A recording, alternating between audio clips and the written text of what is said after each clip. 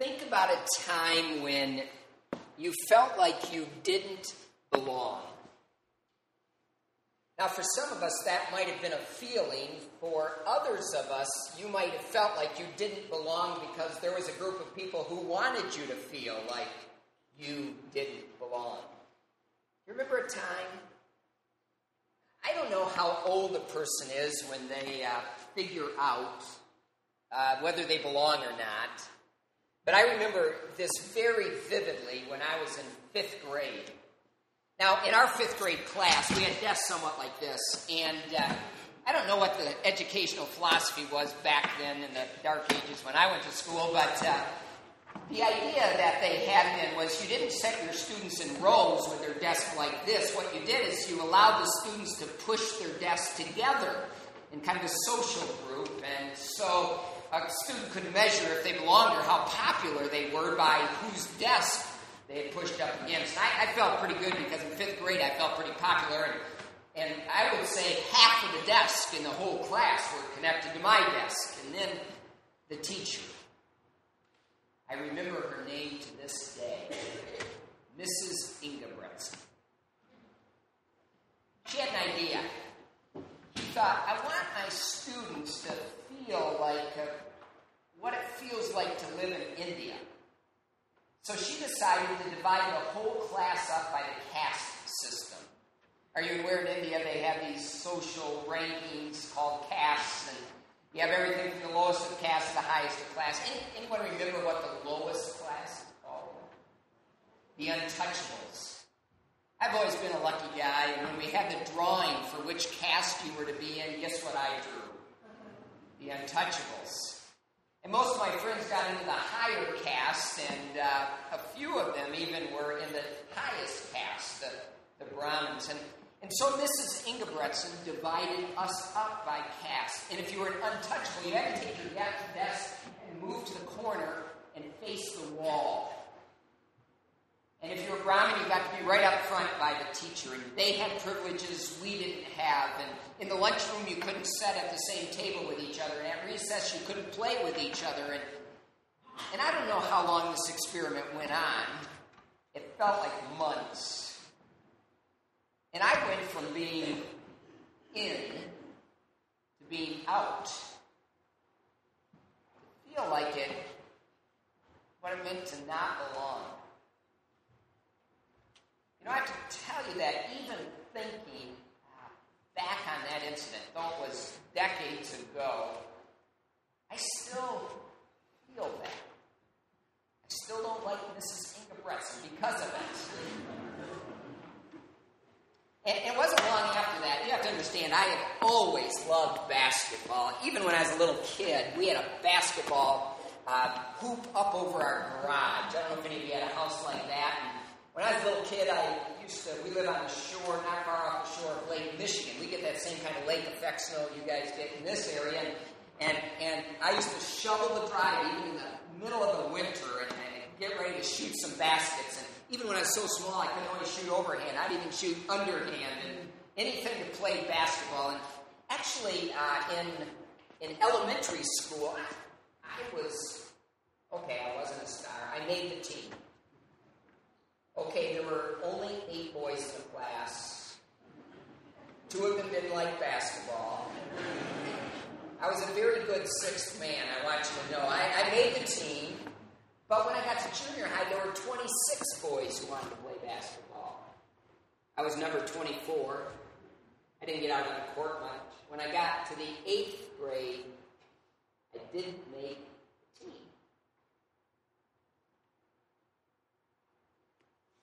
You know, I imagine as students come back to college, if some of them are returning, they'll wonder about, is that same network there, that group I still belong to, and new students come in there, undoubtedly thinking, will I belong? And whether or not you belong is important when it comes to school, it's important when it comes to sports. I think it's really important when it comes to faith. I serve in Grand Rapids, Michigan.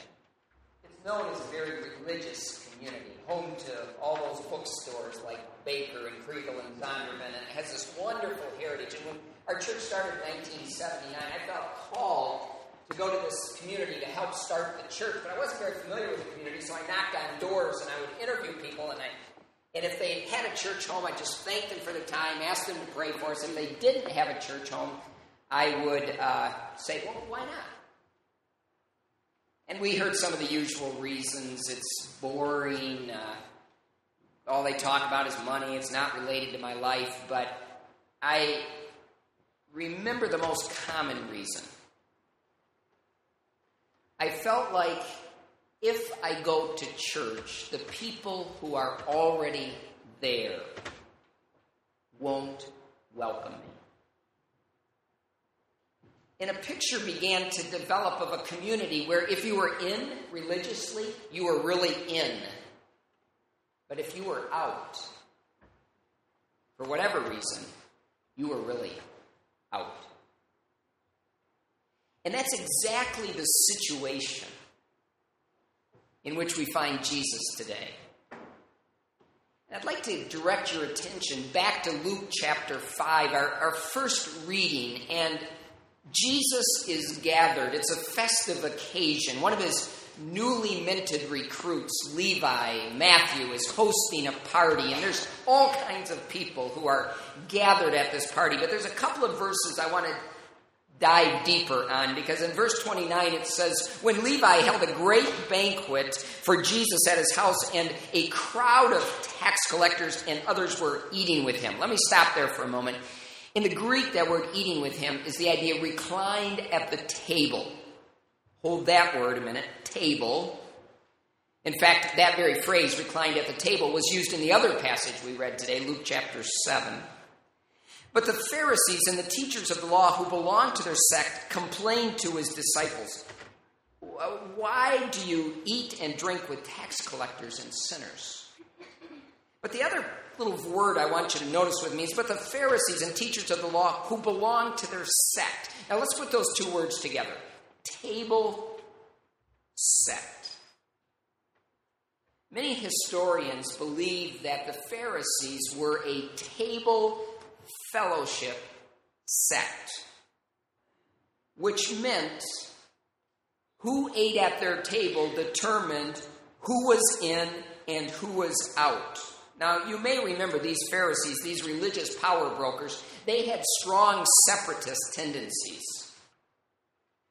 They liked to distinguish themselves with others, particularly at meal times, because after all, there was a whole list of foods that were approved and were not approved. There were certain rituals of cleanliness, certain rites that they had to follow, and so they tended to practice hospitality only with each other and stay away from other people. This desk being here reminds me that in 5th grade, boys and girls didn't often have their desks together because boys were afraid of getting something from girls. Anybody know what it was? Cooties. And the Pharisees had a similar philosophy when it came to your religious life. I mean, who you hang out with might give you spiritual cooties. And so they tended to be very separatist from people who didn't have the same religious habits they had. And as I thought about this table fellowship sect, I thought, the students here at Houghton, every meal will eat around tables. And who's at the table and who's not at the table will say something about their relationships. More and more, we relate online, and we can form our own circles, and we have certain people who are approved as friends and certain people who aren't, and in a high-tech sort of way, we include and we exclude. Well, the Pharisees weren't nearly that high-tech, but they defined themselves and their relationships by who they excluded. And they had a list. Women, they weren't welcome at the table. Samaritans, Gentiles, individuals with criminal records, anyone who was disabled or sick, tax collectors, anyone considered sinners, It's also interesting, they had certain occupations that weren't welcome. Some of these I understand, some of them I don't. For instance, if you were a camel driver, you were not welcome.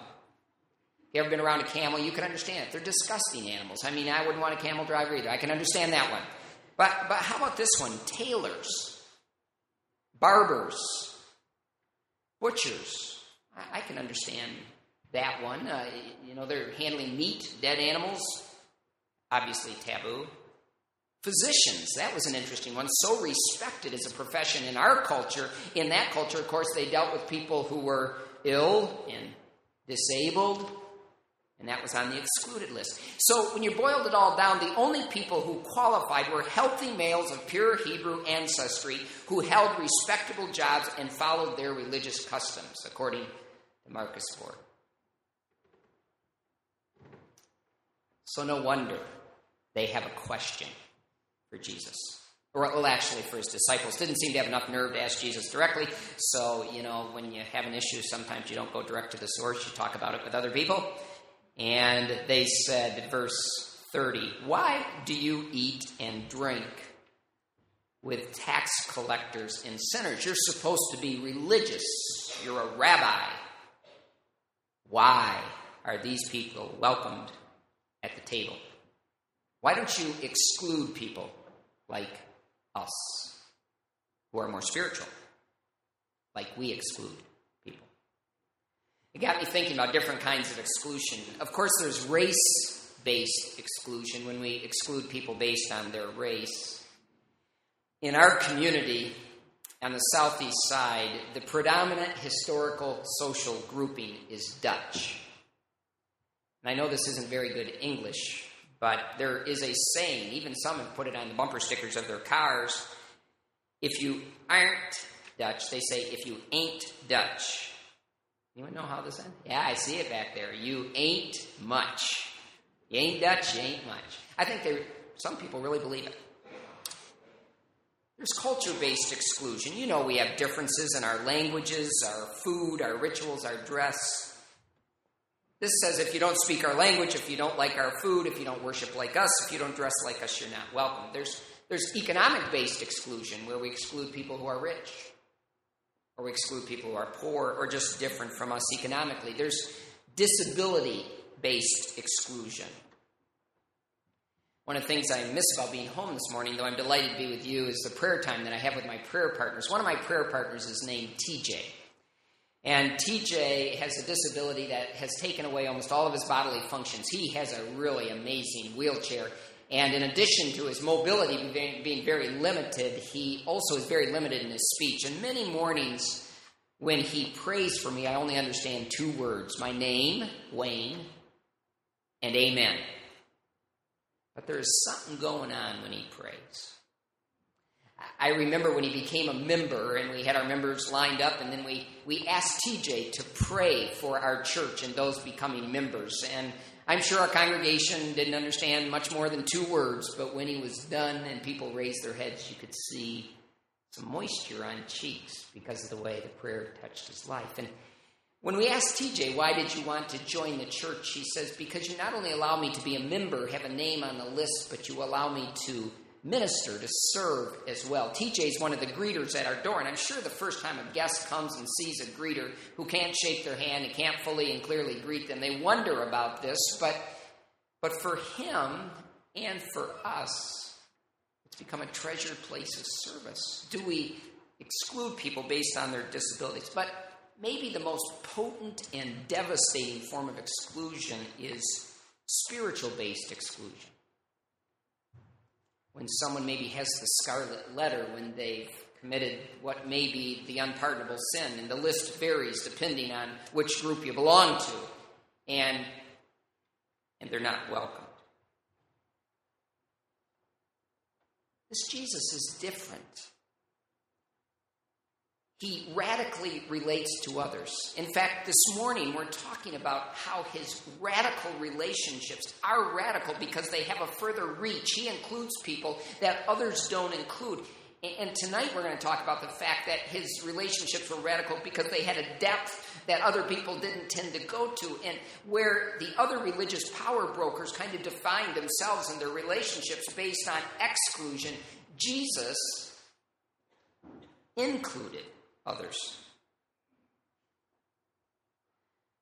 Now, if you look at verse 31, when Jesus answers them, he doesn't disagree with their assessment. He doesn't say, hey, these are really good people. That's not what Jesus says. But what he does say is, if it's not the healthy who need the doctor, it's the sick. You see, he agrees with them in their assessment. He just doesn't stop there. He goes on to the treatment.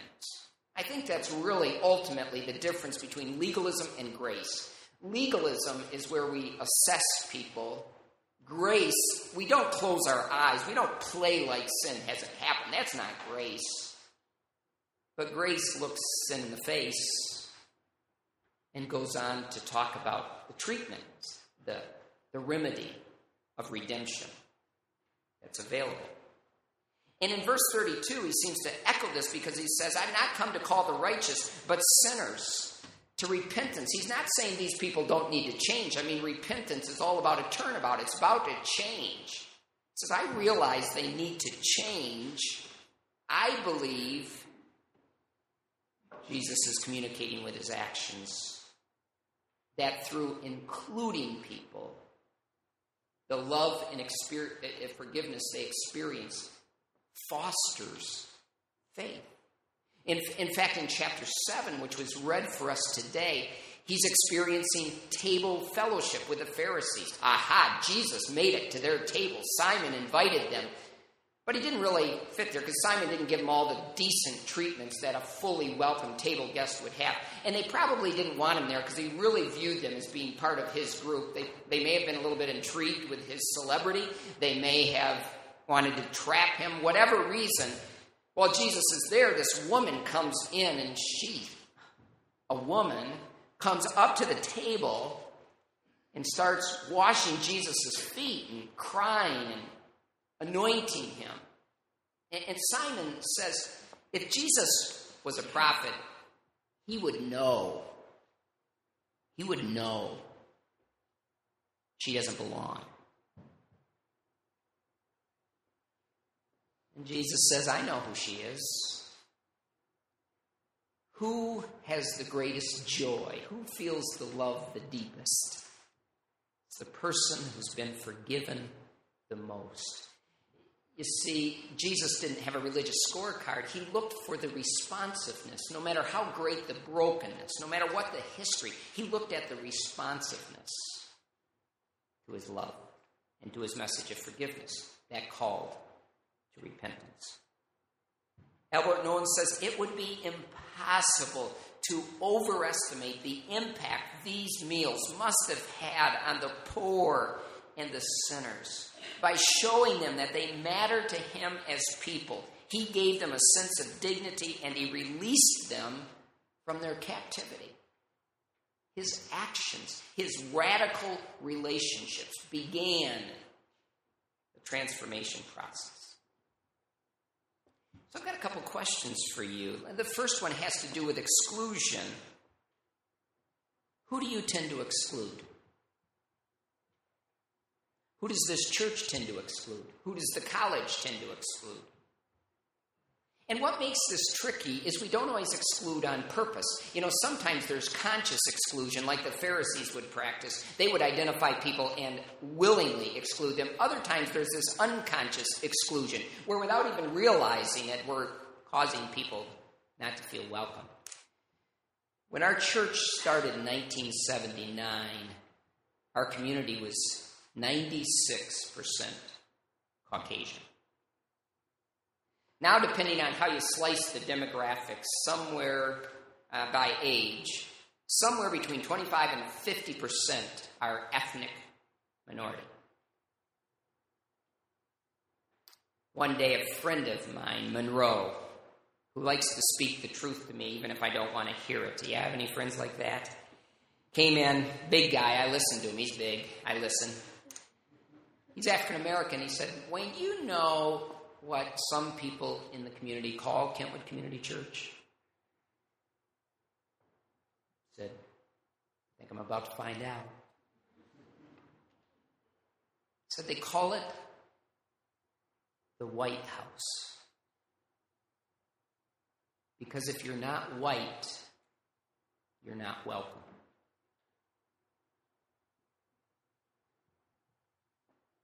You ever have someone say something that just like a knife in the heart? Ooh. Was I or others purposely excluding? You know, my daughter, who joined our family when she was 5, is Korean, and I always thought of myself as being in touch with other races and cultures, and then to be confronted in this way, ouch. Which brings me to the second question. Who am I, or you, personally, or this church, or the college, intentionally including in our relationships? You see, since we've begun this journey, as our church is becoming more diverse, there is a relational richness like we never experienced when we were all alike in so many ways. But I have a lot to learn. I grew up in a pretty monocultural, monoracial setting, and so I have friends. Do you have a friend like this? I call them my safe people to ask my dumb questions.